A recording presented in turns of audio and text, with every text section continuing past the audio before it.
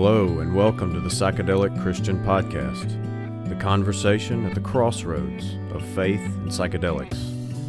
I'm Clint, your host, and I'm thankful and excited that you've chosen to join us. Enjoy the show.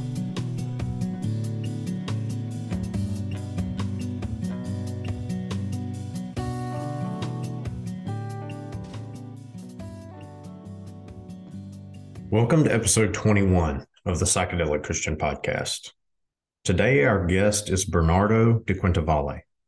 Bernardo shares with us his journey from his childhood in the Midwest suburbs to college and the Marine Corps to spending 20 years as a monk in a Benedictine monastery and to finally as a business professional with a family and the founder of a new psychedelic fellowship organization. Bernardo shares with us his life story, his experiences with psychedelics, and how he uses the Enneagram personality assessment to help others through their own life journey. But before we are joined by Bernardo, I want to thank all of you listeners out there for sharing and supporting the show. Today, I would like to especially express my gratitude to John for letting me know there was an issue with the donation page on the website that was preventing people from donating. John, I very much appreciate you contacting me about this issue and for making a donation once the issue was resolved. So if you have also had trouble making a donation in the past, I would like to also express my gratitude to you and let you know that the donation function is now working properly, should you wish to try again. That link is thepsychedelicchristianpodcast.com/support. And with one of the computers I use to produce the show apparently now being inoperable, your contributions would be particularly helpful. So thank you all. Your financial contributions definitely help me offset the cost of running the podcast and are always welcome and appreciated. But even if a financial contribution is not something you're able to do right now, you can still participate in what we are doing here by subscribing and sharing the show with others. In fact, I'm asking each of you to please share an episode of the show that you have particularly enjoyed with someone this week. I understand that many of you are probably timid about letting others know that you even take an interest in the topic of psychedelics, and I respect that. But this podcast is not pro or con psychedelics. Although I personally am cautiously optimistic about the potential benefits of psychedelics, I also readily acknowledge the potential pitfalls and host a number of guests who actively oppose the use of psychedelics. The purpose of this podcast is to invite my fellow Christians to discuss the topic and politely share their thoughts and experiences on the topic with others. So share an episode this week and why you found the episode interesting. If you are comfortable doing so, share it on social media, and if possible, tag myself and my guest in your post. The more fellow Christians we have discussing the topic, the more likely we all are to reach a thoughtful conclusion. And now, without further delay, please join me in welcoming today's guest. Today we welcome Bernardo de Quintavalle for the Psychedelic Christian Podcast. Bernardo, thank you for joining us. Well, thanks, Clint. It's an honor to be here. It is indeed an honor to have you. Begin by telling us a little bit about yourself, about your early life, maybe something about your family of origin, maybe where you grew up. What was the spiritual environment? Well, sure. Well, I grew up in the Midwest in a kind of upper middle class family in suburbia, and it was pretty chaotic. My parents divorced when I was pretty young, and there were remarriages and more divorces and more remarriages, and it was difficult in a lot of different ways for me. But I didn't get a very strong spiritual grounding as a kid. We would go to church for Christmas and Easter and occasionally in between, but there was not a strong religious or I would say philosophical bent within my parents. And so I think felt pretty lost a lot of the time as a kid. And then probably my early teens, my best friend, his family was an evangelical fundamentalist Christian family and lovely people. And I really gave me a safe haven to hang out away from my family of origin, in which I was very grateful for. But I did convert to evangelical Christianity for a while. I had some difficulties with it as I kind of mature a little bit. Some of the theology didn't land with me very well. But they were lovely people and were very kind to me, and I'm very grateful for that. Gave me some real guidance, gave me some real direction and support.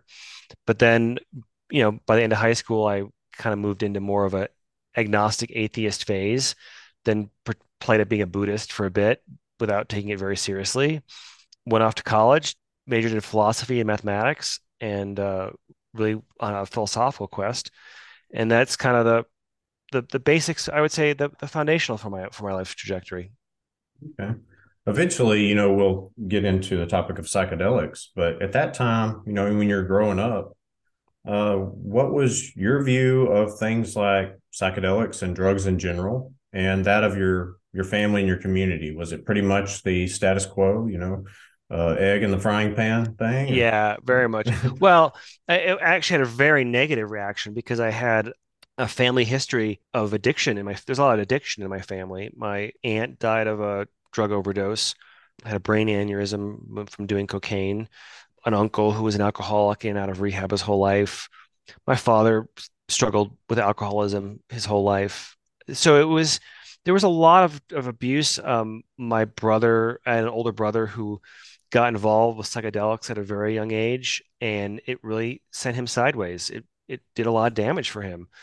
And so these were cautionary tales that were living examples right in front of me of why you would never want to go near this stuff. And so I had a really, really negative attitude towards all, psychoactive illegal substances, and had the just say no mentality banged into my brain. And that actually served me well for my youth. It was probably better than getting involved too soon. But yeah, no, I didn't touch anything until well into my 40s. Yeah. So where did you do after going to college? Well, so while I was in college, I went off to Marine Corps officer candidate school. I went and trained with the Marines. Thought that might be an interesting life career path. But then I realized that I had a lot of unresolved anger. So when you mix anger and an M16, it's just not a good combination. So Mm. maybe it would be a better life path that I might want to look for it. And I started to have a bit of a spiritual awakening, and it was through a mentor and a good friend who encouraged me to try, of all bizarre and weird life paths. I went into monasticism and I became a Benedictine monk, and I was a monk for 20 solid years, and there were good things and bad things about that. But the spiritual calling was always sort of the core of my identity for my entire existence. And I thought if I was gonna find the meaning of life or get any answers or figure this life thing out, that a monastery was probably the best place to do it. So I took a shot at it. Oh, wow, that's very interesting. From life in the military to life in the monastery. Can you briefly, I come from a evangelical background as a child, and to me, things like Roman Catholicism, Anglicanism, those, things that have monastic life was a very, not only was it remote to me in my Christian experience, but it was also almost presented in a negative light. Yeah. And I know, you had your own personal experience living and working in a monastery, and that probably, I mean, it's probably different all over the world. But Mhm. can you briefly just encapsulate what monastic life is like in a general way for people who don't even begin to understand that? Well, the weird thing about it is it's not that different from everyday life. I mean, you're just living in community, which is actually in some ways harder than family life in certain ways. But it's a pretty regimented structure. You've got your community. We supported ourselves by working in academia as teachers. So I was teaching in a high school, in a private high school during those years, and so I had a career of sorts. So there's a job you got to get to and do that every day. And there's chores around the monastery. There's the cooking, the cleaning, everything you need to run a normal household. Plus, you throw on top of that liturgical services, the prayers several times a day, and then just living in community and trying to learn to love God through the people in front of you, and be of service to the world around you, and hopefully have a deep contemplative practice at the same time. But oddly enough, I have more quiet time and more contemplative time now that I'm not a monk than I did while I was in the monastery because there was just so much that had to get done, Right. in a given day. So it's pretty busy place, Okay. monasteries, and that might give you a little bit of a flavor for it, but it's something to be experienced for sure.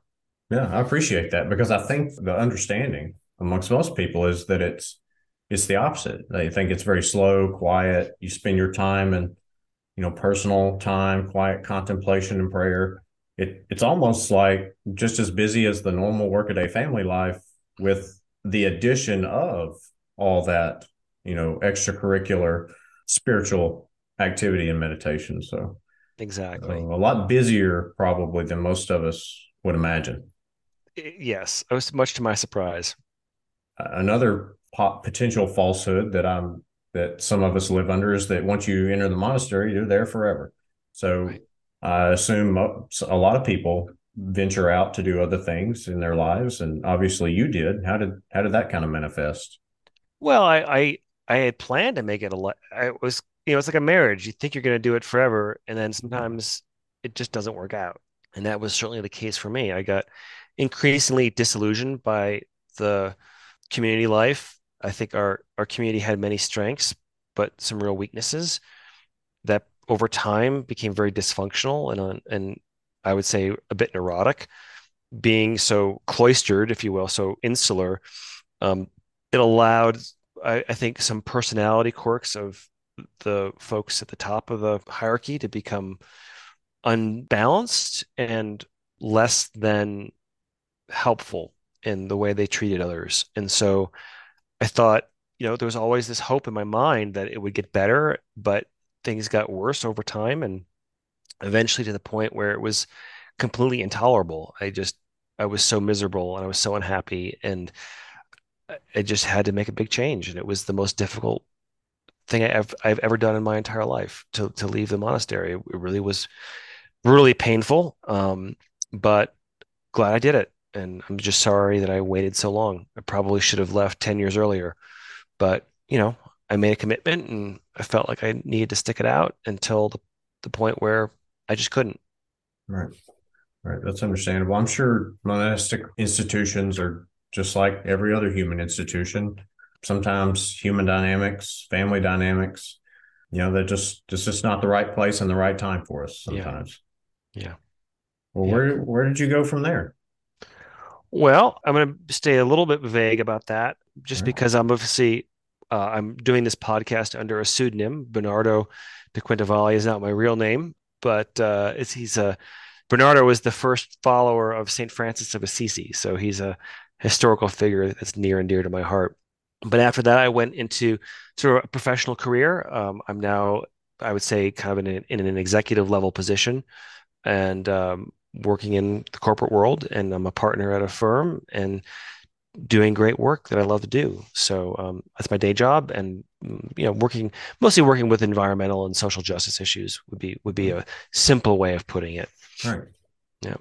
Well, that sounds like not too far removed from the typical American lifestyle. So where does psychedelics come into the picture? Well, that's a good question.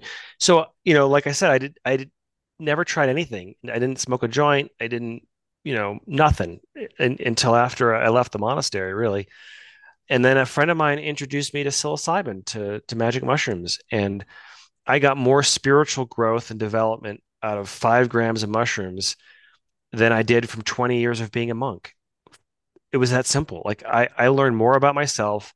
I learned more about the divine and my relationship to that divinity through that one experience, that one deep journey, than all of the theologizing, all the books. I mean, I have studied all the books, like East and West, and wow, it was a radical and revolutionary experience for me, and very healing because I left the monastery in a very broken and bitter space, and to be opened up to love and compassion and forgiveness and truth and beauty and all those things, to be sort of flooded with them in that powerful psychedelic experience made it clear to me that this was something I needed to explore more, and was basically a rabbit hole that I went down into and am still exploring because it has infinite depth. How long ago was that? That was in 2017. Okay. Yeah. Yeah. Would you characterize that experience as overall positive? Oh, yeah, undeniably positive. I mean, and difficult. I mean, there's also cathartic in difficult in the sense that it brought up a lot of difficult emotions and insights. So it was all positive, yes. Doesn't mean parts of it weren't hard. Does that make any sense? Yeah, Like yeah, there sure. parts of it were really challenging because they showed me parts of myself that I maybe had ignored or not looked at or made me look at the reality of my life path with more clarity and to see other people in my life with more clarity. And some of those truths were very painful, Mm, but they're also very necessary and very healing. And so it was all very positive and doesn't mean it's always easy. right, right. Oh, so how did that propel you forward? Obviously, that was probably a little bit rocked your world, to use a kind of a modern phrase. Um, Right. did you pursue more psychedelic experiences? Were you very cautious? I mean, what kind of literature was out there? How did you begin to explore those ideas?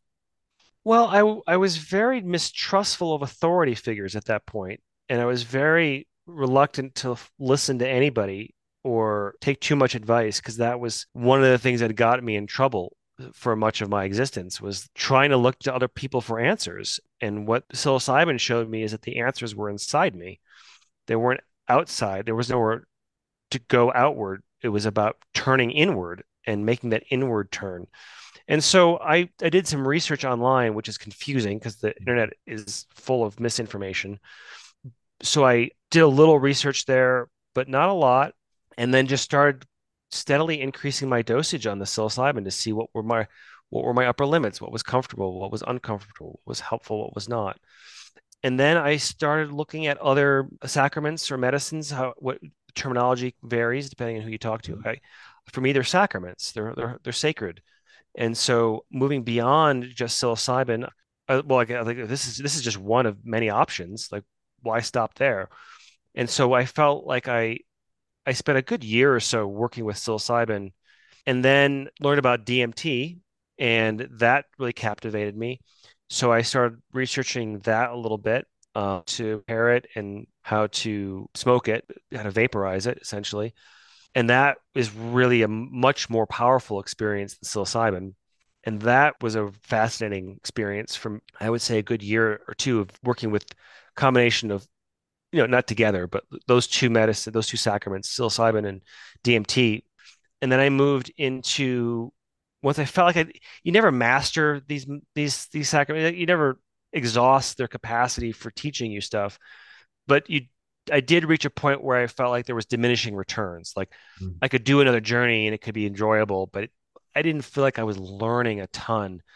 And once that learning curve started to decrease on each medicine, then I would kind of look to the next sacrament to see what else might be available. And so then I turned to what's called 5-MeO DMT.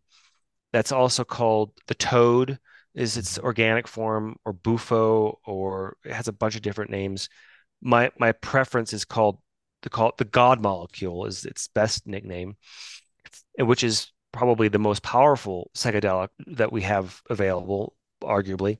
And then that really took my psychedelic experience to another level. That really became the one psychedelic or sacrament that really, I would say, I worked very hard to master.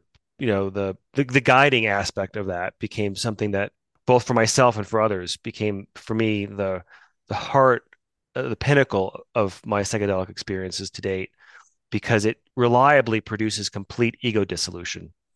And it's like you're the drop in the ocean, and now your sense of being your drop disappears, and now you're the ocean. To say it's as if, and it's important to caveat all these experiences with the word as if, but it's as if you become one with everything everywhere all at once at its peak. And that is a profoundly mystical, profoundly healing, and holy and sacred moment. You can call it enlightenment, you can call it moksha, you can call it liberation. but it's a state of consciousness that you can induce. So that has been really for me the heart of my psychedelic experiences. And then I moved out from there. Then I started working with MDMA, and then with ketamine, and then there's a bunch of others that I kind of made it my bucket list was to try everything at least once. Anything I get my hands on, I want to try at least once because they all do something very different. Hmm. They all give you a different window into the nature of consciousness, and that's why I find them fascinating. So some are more useful than others. Everyone has their own metabolism, everyone has their own personal preferences, but I've sort of been working my way through the whole list, which includes 2CB, 4ACO, DMT. There's San Pedro. There's a whole. You go down the menu. LSD. You name it. I've tried to try everything I've been able to source reliably. Well, thank you for being forthcoming with that. That's a pretty incredible list you got there. I've got I've got a few questions about DMT. Uh-huh. Um, I've never used DMT, and I know sometimes it's hard to really encapsulate, these experiences into words. But Mhm. can you try to explain the difference between DMT, 5-MeO DMT, and Mhm. also orally active DMT, like found in ayahuasca? Yeah. You break that apart just a little to the best of your capacity.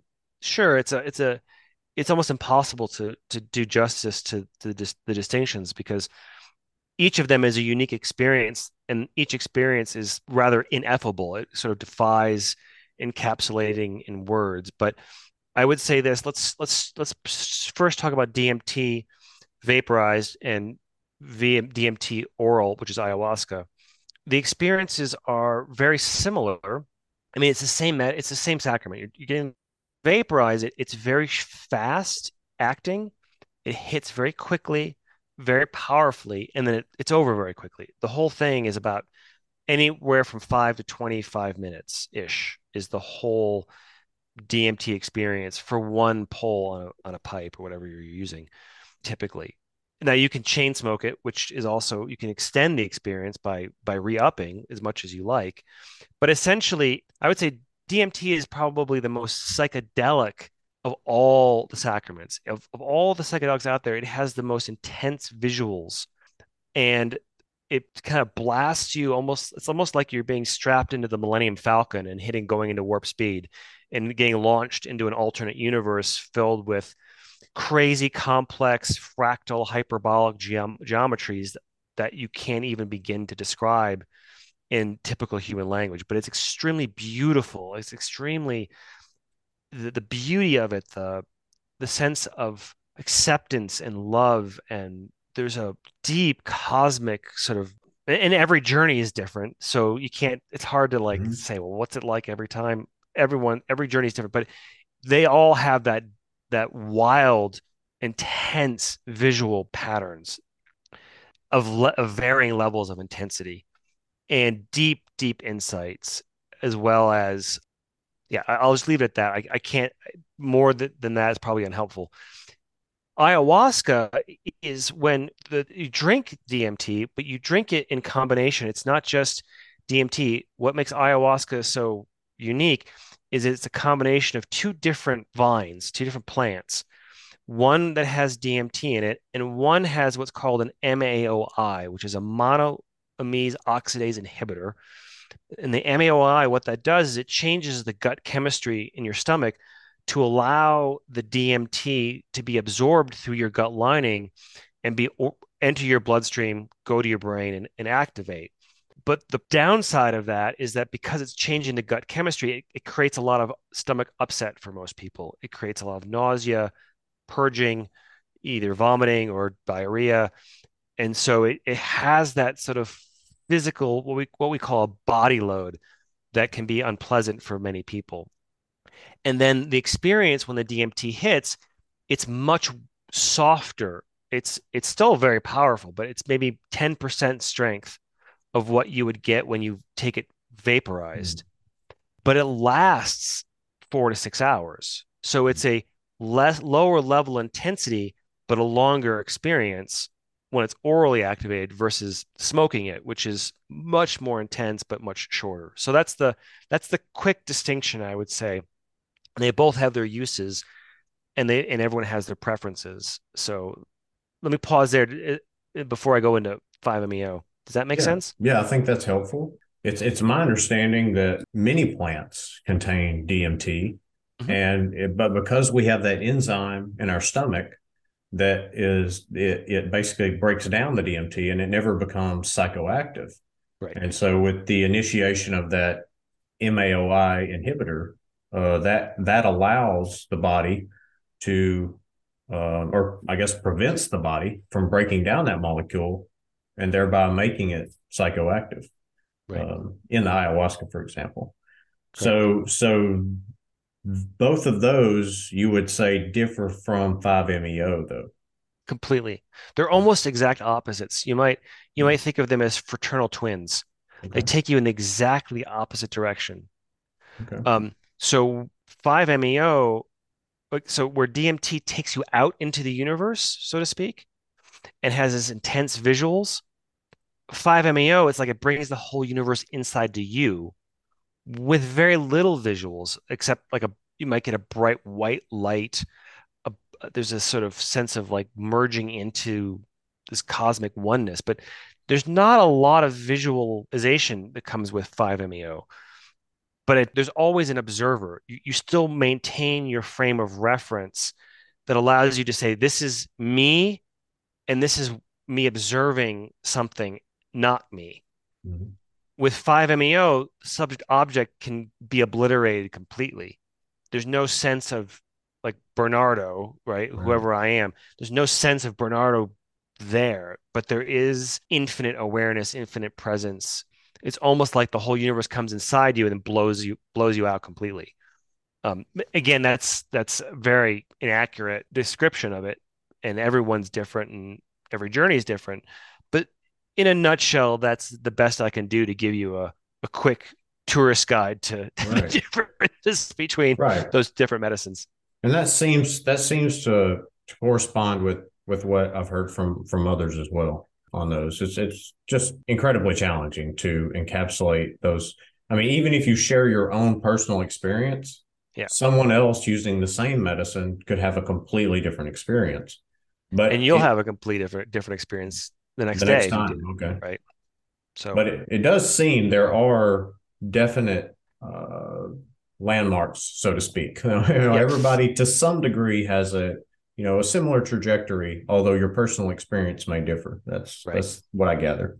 Yeah. They each have their own flavor. Right. Well, it's very interesting to hear your story because so often our view of someone who's tried a lot of different psychedelic medicines is the burnout hippie, disconnected from reality, dysfunctional in their relationships and their career. That doesn't seem to have affected your ability to perform daily tasks of family responsibilities, work Mhm. responsibilities. You look like a perfectly put together gentleman. You speak articulately. So how would you explain that to people? Because there's still, and I think it's warranted. I don't think we should fill our bodies with substances with reckless abandon. But Mhm.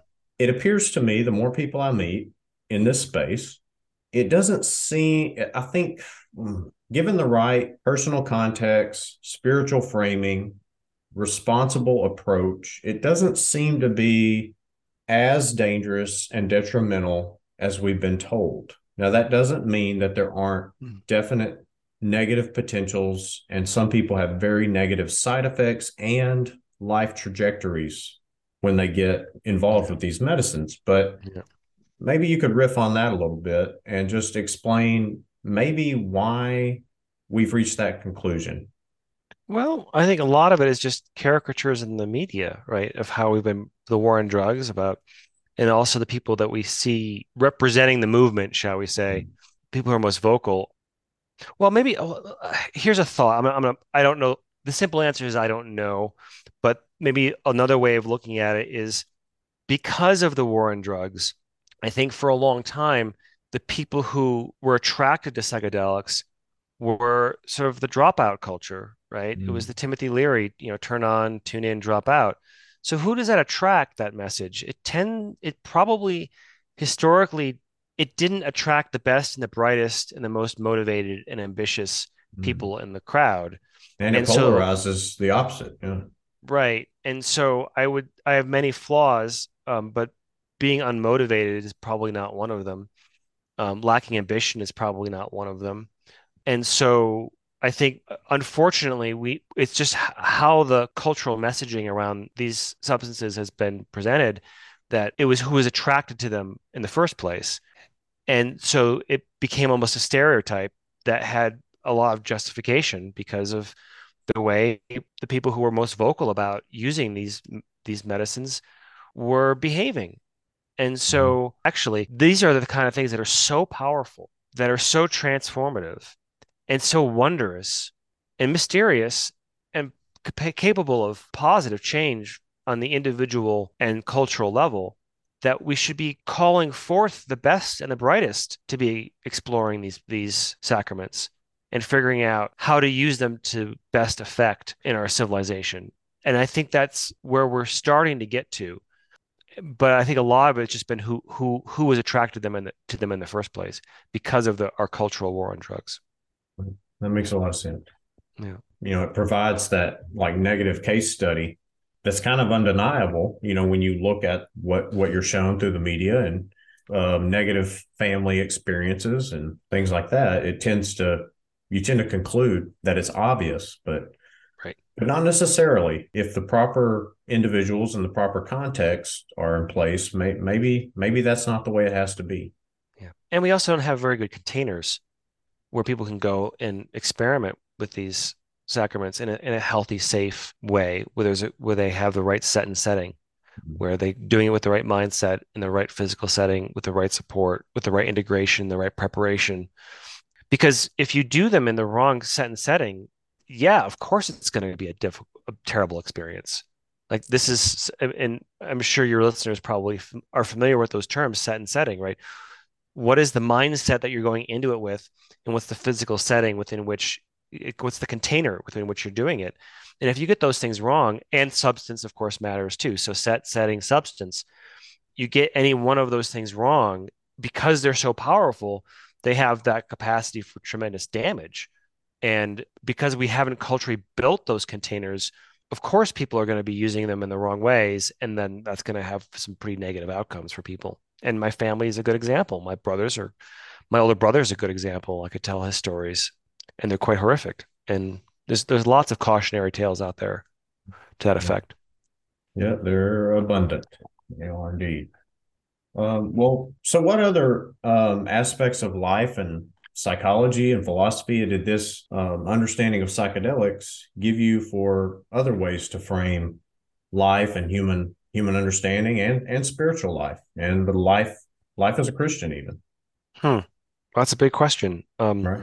Yeah, you take that and run with it however you feel suitable.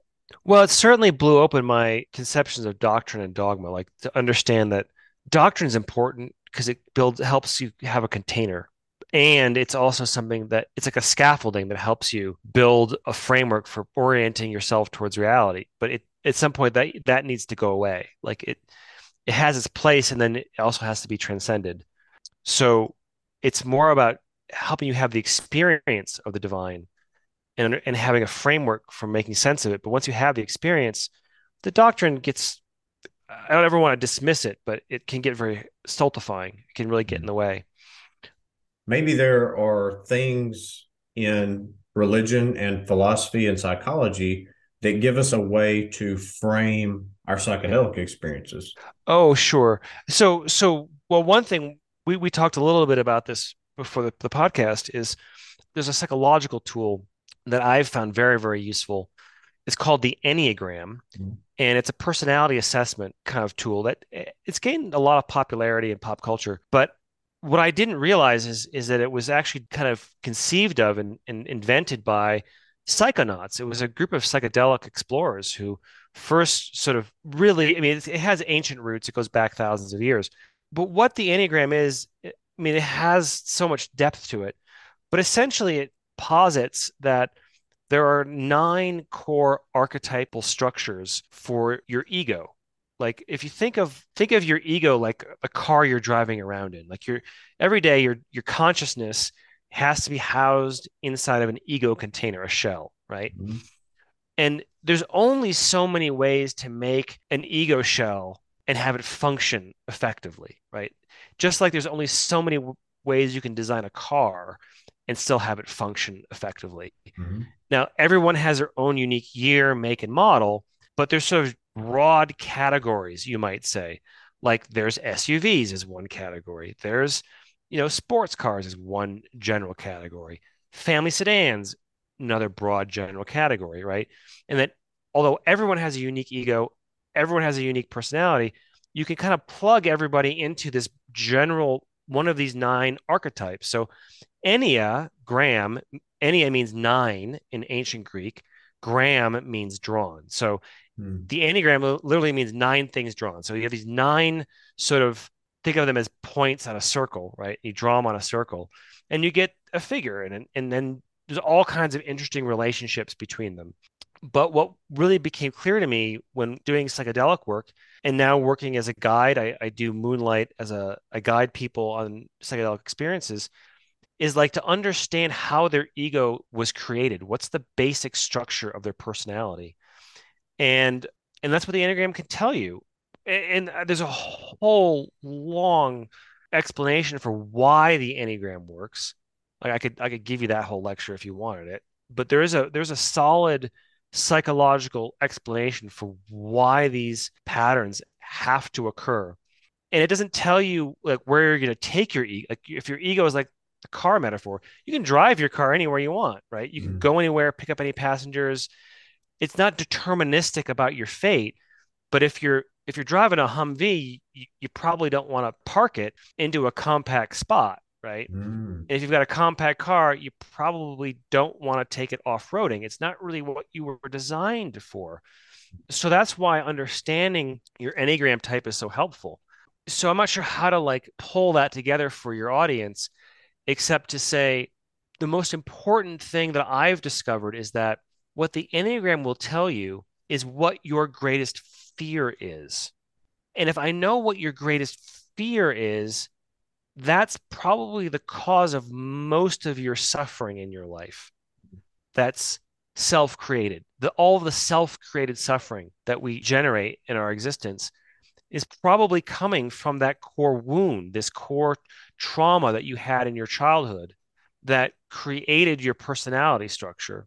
And so when you take someone on a psychedelic journey, if you're trying to heal them of some issue, if there's some problem they're trying to work on, what can be very useful when it's done in the right set and setting is to guide someone into that fear, Mhm. right? And then through it, and then out the other side can be one of the most profoundly healing and spiritually meaningful experiences of a person's life. So that's kind of gives you a sense of, I don't know where even if you want to pull that apart or you want me to go deeper into any aspect of that. Maybe a little bit. I've just only begun Mhm. to explore the Enneagram concept. But as I've begun reading about it, this may be helpful to the listeners. What helped me kind of frame it, and I don't know that these things overlap in any way, but I think culturally people might have a more of a reference point for this. Mhm. I thought about it like the way people will ascribe certain attributes to people based on their zodiac sign. Mhm. So someone may act a certain way, and someone may say, well, they're a Scorpio or a Gemini, and we kind of sort of know what that means because the way we manifest in our personality, it tends to have these categorizable types. Mhm. And we also use it in ways like personality types. We might say, well, that person's an introvert. And Mhm. we all kind of know what that means. So maybe if we all collectively understood the Enneagram, Mhm. we would understand where we and others fall. Like, instead of saying they're a Gemini or a Sagittarius, we might say, well, he's a number two. Mhm. And then that would give us a reference point for that person's strengths and their weaknesses. Exactly. So just like the Hummer has a strength and that you can probably go off-roading with it, probably not the fastest or most agile automobile on the road. Right. So maybe if we understood what our own personal proclivities are, that Hmm. might help us better understand ourselves and others. And anytime you're in a personal relationship with someone, be it a friendship or a sibling or a spouse, I think if you had an archetype where you could understand what motivates their fears, their insecurities, their passions, that might give you some insight on how you can best be there for them Hmm. and how you can best communicate to them your own needs based on your understanding of yourself. And maybe if they had that understanding of your archetype, maybe they could in turn, interpret your thoughts and actions and words more effectively. Is Yeah, you that nailed it. fair? That's exactly right. That's it. Very well stated. And it helps you understand what you're likely to encounter on a psychedelic journey. And it's not just your greatest fear, but what's your hope, what's your strengths, what's your weaknesses. The Enneagram can tell you all of these things, and they might surprise you. You might not be aware of these aspects of yourself because they're embedded in the construction of your consciousness. You don't know what it's like not to perceive reality through this lens of your archetype. And so it's the one thing you can never see. You can't get out of your car and look around it, right? So you almost need someone to hold up a mirror and show it to you for the first time. You might realize, oh, that's what I'm driving around in. This is the vehicle of my ego in broad strokes looks like. And then it's extremely helpful for everyday life and, of course, extremely helpful for unpacking and understanding what's happening with psychedelics. Because what a psychedelic is doing, and they all do different things, they're all unique, but the common denominator for any psychedelic experience to me is that they're giving you a conscious experience of your unconscious mind. And the Enneagram is the roadmap to your unconscious mind. So now you have a map for the journey, a framework within which you can help explain and understand all the stuff that's coming up from your unconscious when you're journeying on a psychedelic. Yeah. That makes a lot of sense. And your car analogy makes a lot of sense. Rarely do any of us go looking for an automobile. We look for something very specific, based on our own personal or family needs. And so, we don't get the opportunity to choose our personality, Mhm. but it is helpful to know if you're going to be tomorrow, whether you're going to be driving a Ford or a Maserati. Mhm. It definitely is helpful.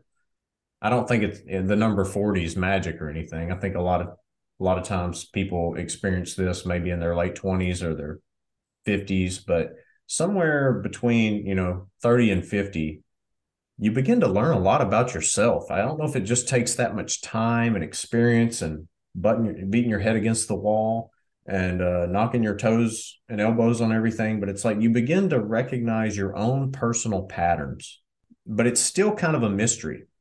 And I think we know it, like you said, with the mirror. Sometimes we have to have a mirror held up so we can actually see something about ourselves. We tend to readily notice it in others. We know what makes that person happy or moody or Mhm. upset.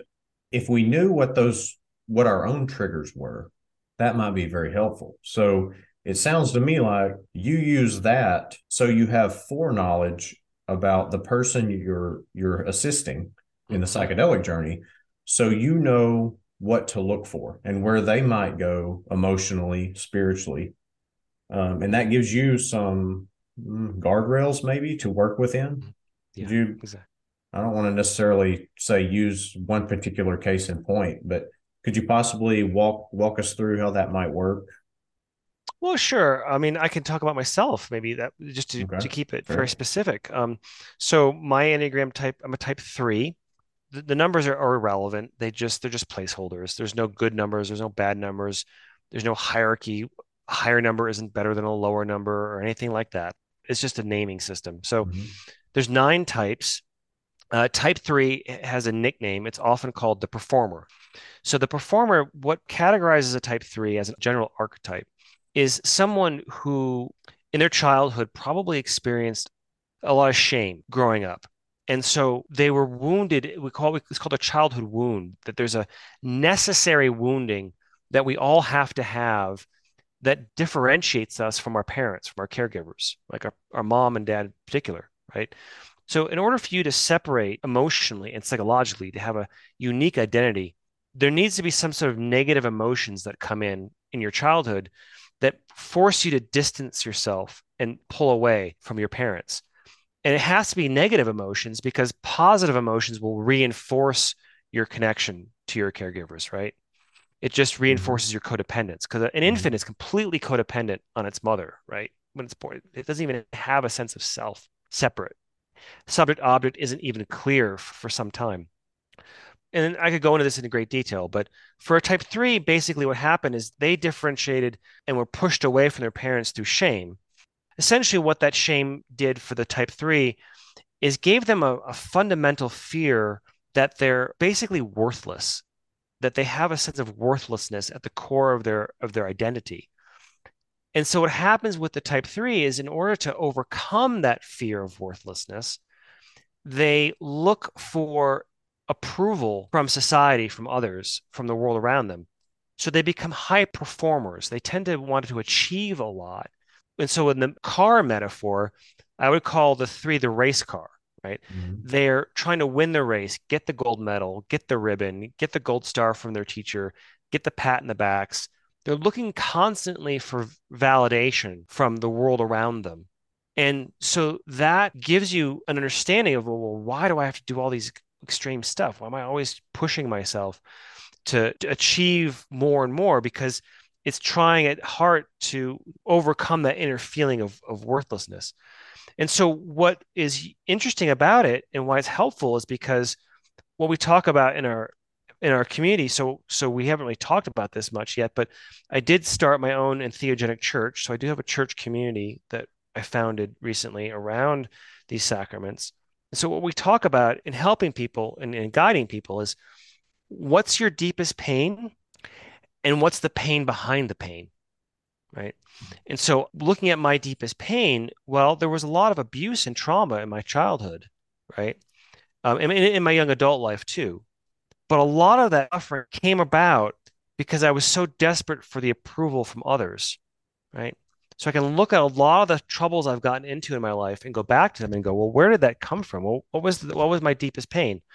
Well, okay, there was these very abusive situations I allowed myself to get into, but that wasn't the pain behind the pain. The pain behind that pain was the type, the archetype, that basic core wound, that sense of worthlessness that tied my sense of validation to the approval of others.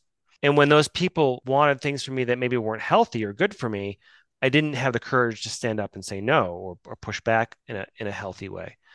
So that gives you a sense of like, well, what are the struggles that you have to go through? And then when people have difficult psychedelic experiences, a lot of it's this trauma that comes up, right? It's that they're facing darkness inside themselves, and it goes back to the trauma they've incurred in life. And then it almost always, not always, but reliably, you can trace it back to their enneatype, Mhm. to their core childhood wound that put them in the circumstance that created the trauma. Does that track for you? Does that make sense? That makes a lot of sense. So I'm beginning to draw these practical conclusions. Right, And I know we can't flesh this out to the nth degree, but right. it made me realize when you were explaining that why sometimes we see people who have repetitive toxic relationships Mm-hmm, and they keep finding the same type of person. You mm-hmm, think you finally left the abuser that fits mm-hmm, a certain stereotype, mm-hmm. and a month later you're back with another person who has the exact same characteristics.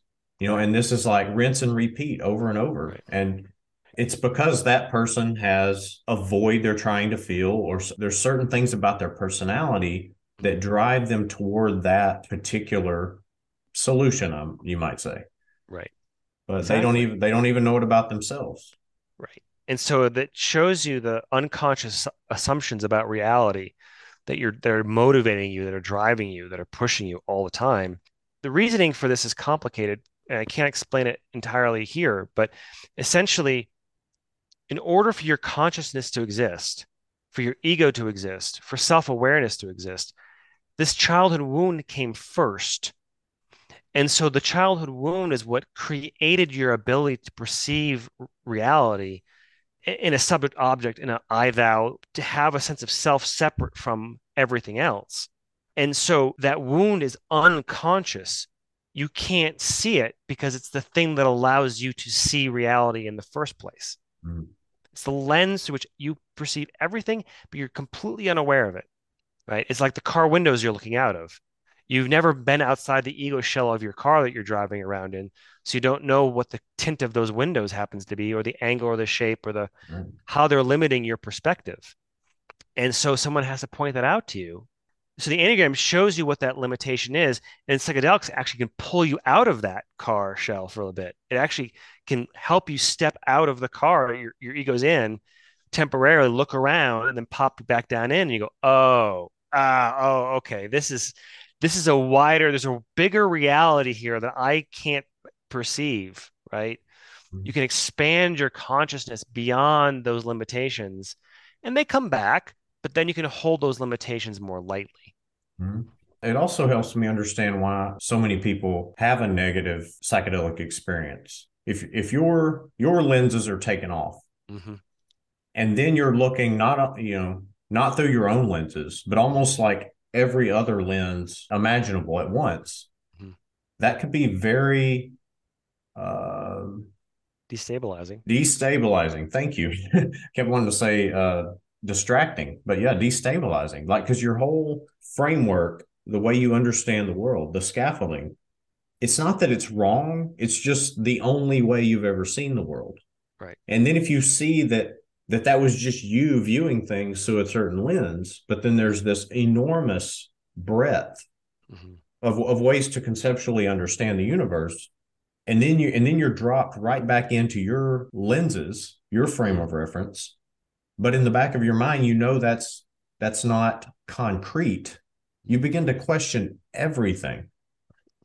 And Right. I think that's why maybe people make rash decisions out of fear or possibly the opposite. Maybe a person had a extremely positive experience, but again, not having a proper framework Hmm. to integrate it, they decided to do something very ambitious and exciting afterwards. And it could go either way, or you could just eventually nestle right back into your status quo. Right. No, So that's exactly right. I guess that's where appropriate integration comes into place.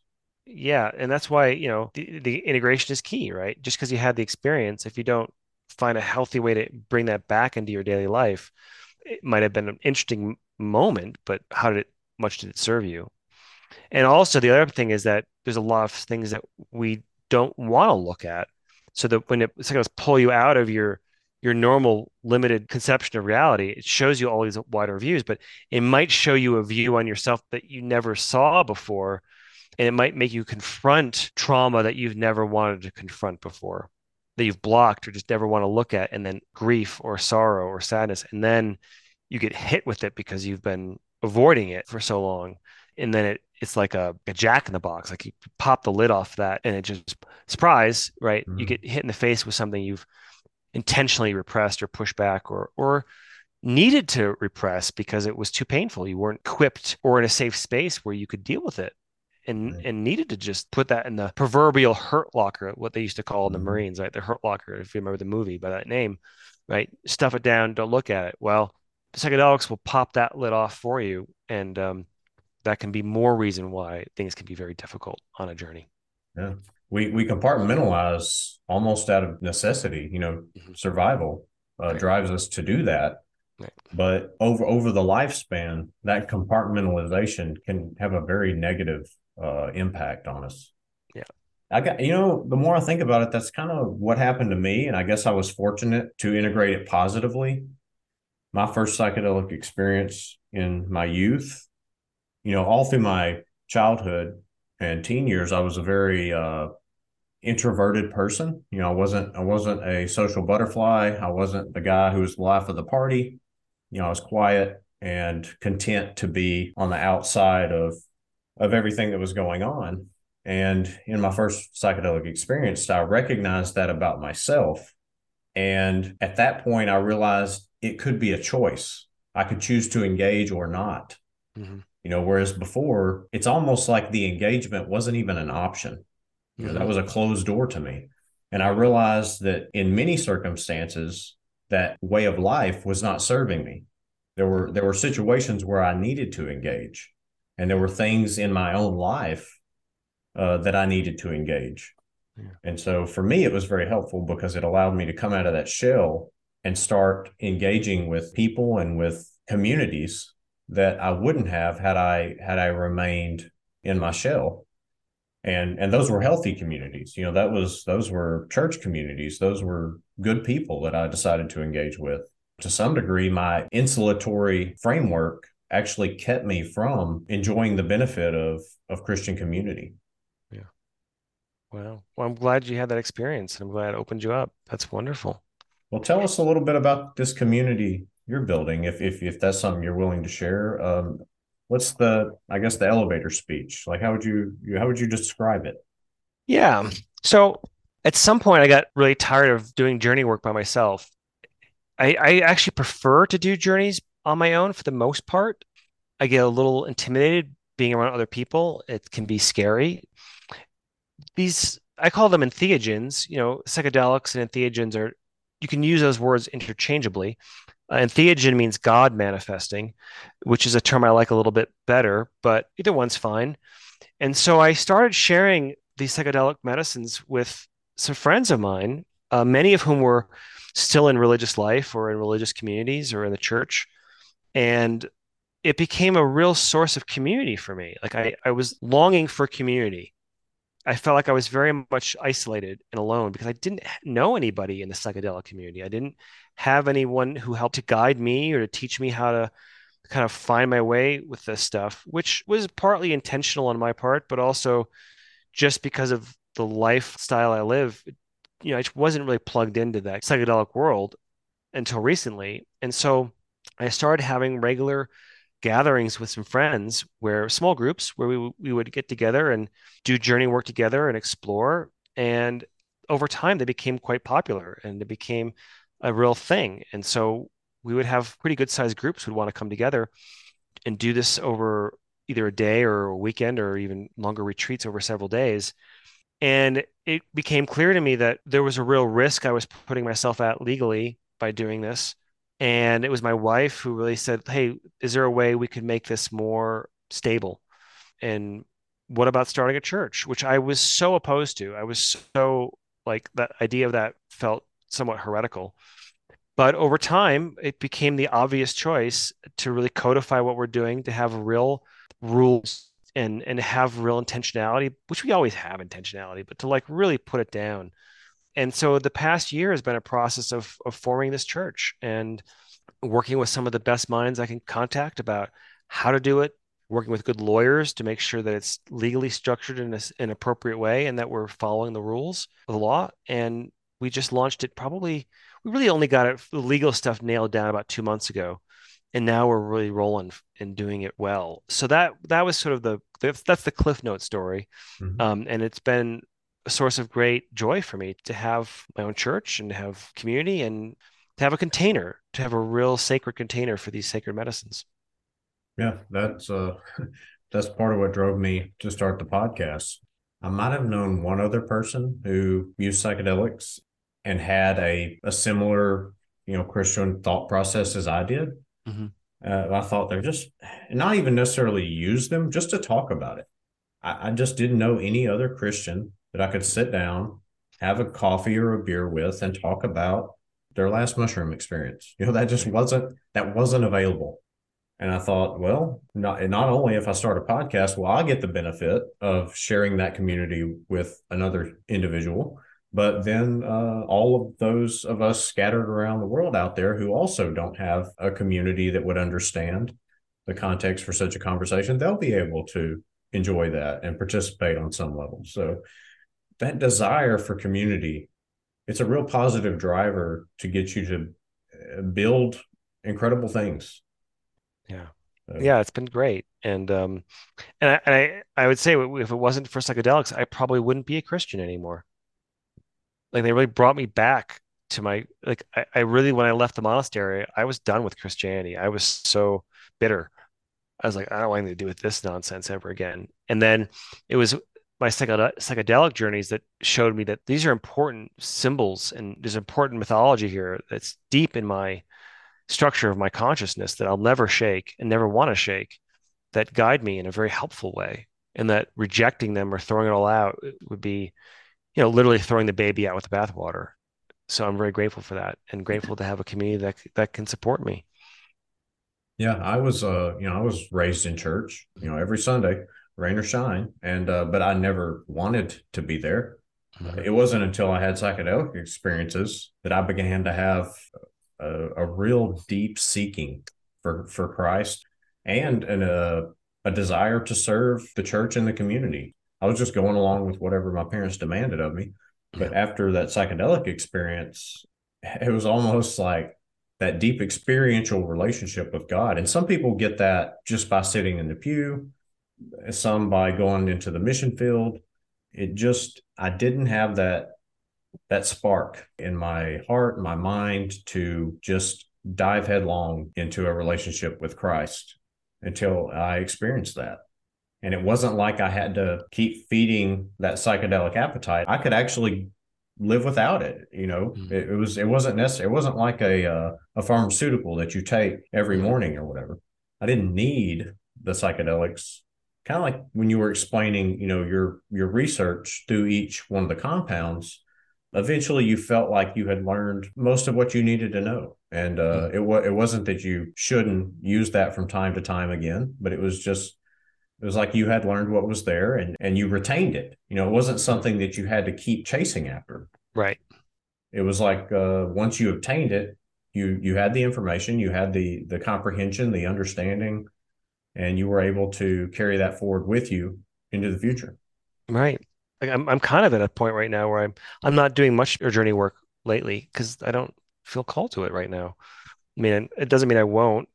I'm not putting any limitations on myself, but also there's a point where you have to integrate what you've experienced, and otherwise, why are you doing it?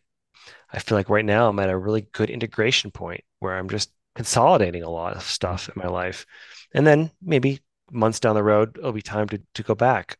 But that's right. People get worried about them even being addictive.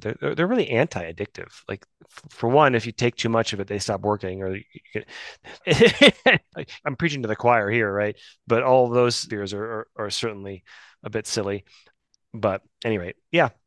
Well, this cat is kind of out of the bag. I mean, it's a bit astonishing to me every day. Just media, social media. Maybe it's because I take an active interest in this, but it just seems like I'm flooded with Mhm. articles, studies from education to medicine to recreational. It is definitely top of mind. Where do you see this going in society? I like to say I'm cautiously optimistic. There will no doubt be horror stories, and there will no doubt be stories of glory and redemption. But maybe on a wide understanding, like where do you see this moving society in the next, say, decade to century? That's a hard question. I mean, if you'd asked somebody 10 years ago where wouldn't Right, be here. We've made right. tremendous strides in just the past decade, but there's always the possibility of a backlash, like we saw in the 60s, right? So we're at a very delicate moment, a very precarious moment, a very hopeful moment. But given the vast amount of scientific research that's being done right now, I don't think we're going to go backwards. I think the scientific research is going to get more and more robust.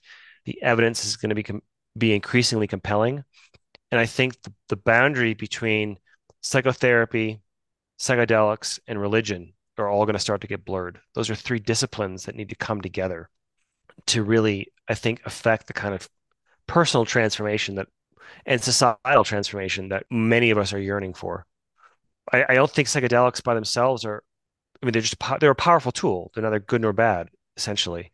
But when you pair them with a good religious framework and you pair them with strong, robust psychological models and roadmaps, and you put those pieces together, then you can radically supercharge the personal transformation in individuals and affect great growth and healing and relief of pain and suffering and trauma.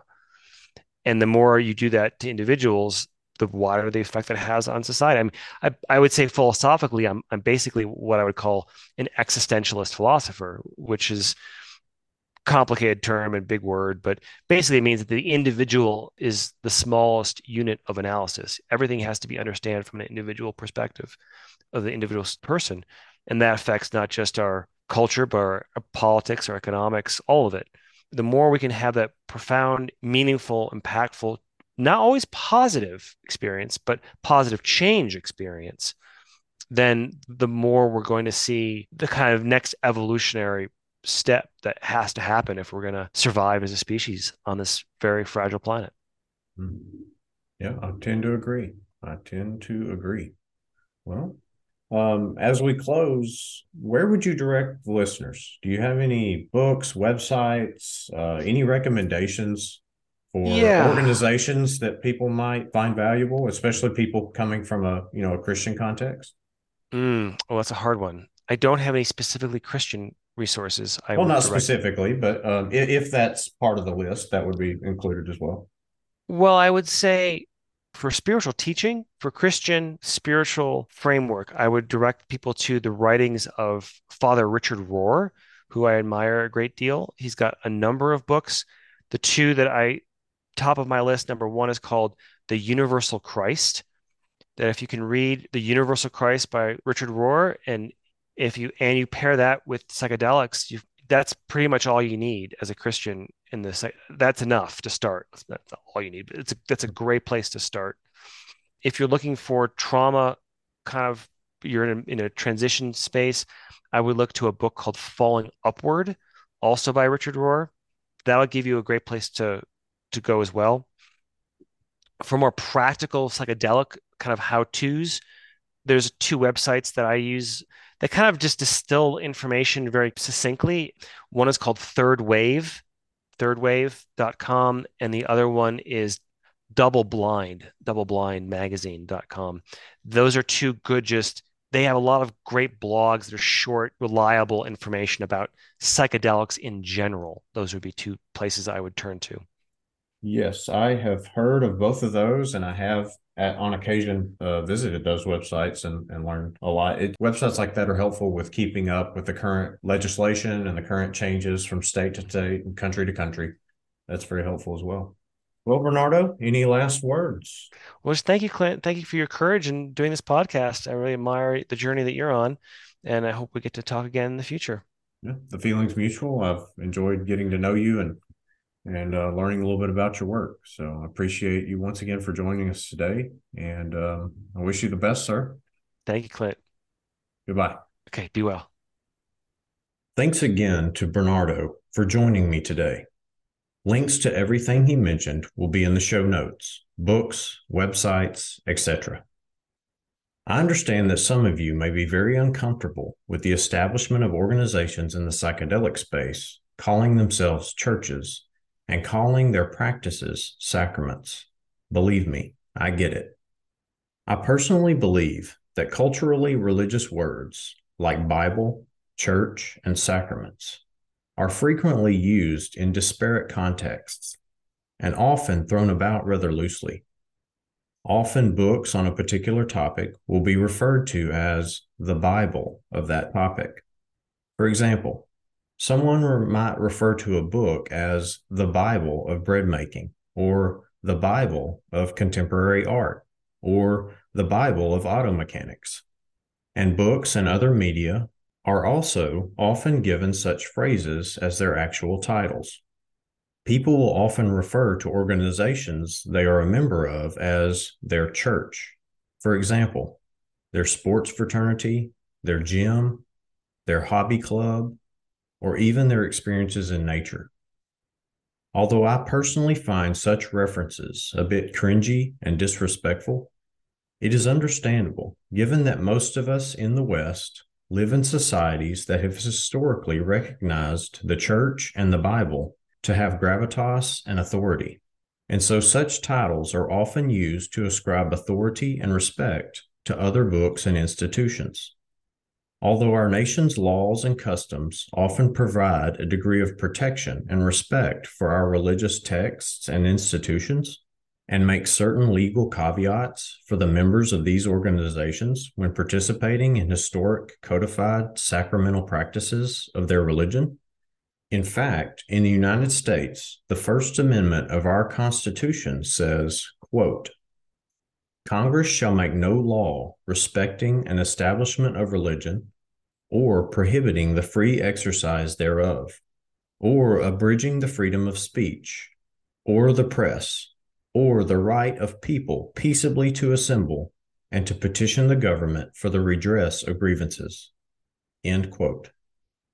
This is good and necessary. The last thing we want as free citizens is the government deciding which of our religious rights we can and cannot believe, practice, or participate in.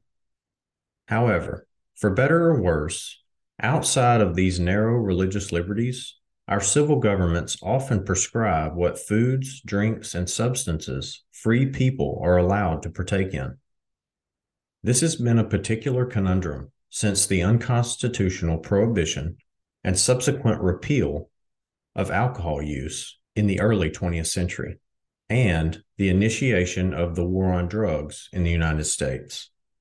Such prohibitions have understandably often led people to seek protection under the First Amendment to provide a legal barrier to the government infringing on their right to consume substances that are prohibited, just as the consumption of sacramental wine continued in the Christian churches during alcohol prohibition. There are also a number of Christian churches that have historically incorporated the use of psychedelic substances as part of their traditional practices. I honestly understand very little about these groups, but in the future, I wish to explore these traditions on the podcast and host guests from such groups to share with us their theological beliefs and practices. All of that is to say that although I am personally very uncomfortable with people using words such as church and sacraments outside of their strict historical Christian framework, I understand why they find it necessary to do so, given the current legal parameters. And even though I personally find it distasteful, I actually admire their wisdom in navigating the legal hurdles preventing them from exercising their personal liberties. If not for the unconstitutional intervention of government into people's lives via the war on drugs, such tactics would not be necessary. So essentially, I applaud Bernardo and others for navigating this challenging landscape and wish them the best. Also, although I know that Bernardo doesn't exactly practice Christianity the same way I do, and he is far from alone in that category, I acknowledge him as my brother in Christ, and I bid him Godspeed on his journey, as I do all of you as well. And with that, in the words of the Apostle Paul in his second letter to the Church of Corinth, the grace of the Lord Jesus Christ and the love of God and the fellowship of the Holy Spirit be with you all. And until we meet again at the intersection of Christian faith and psychedelics, may the Lord bless you and keep you.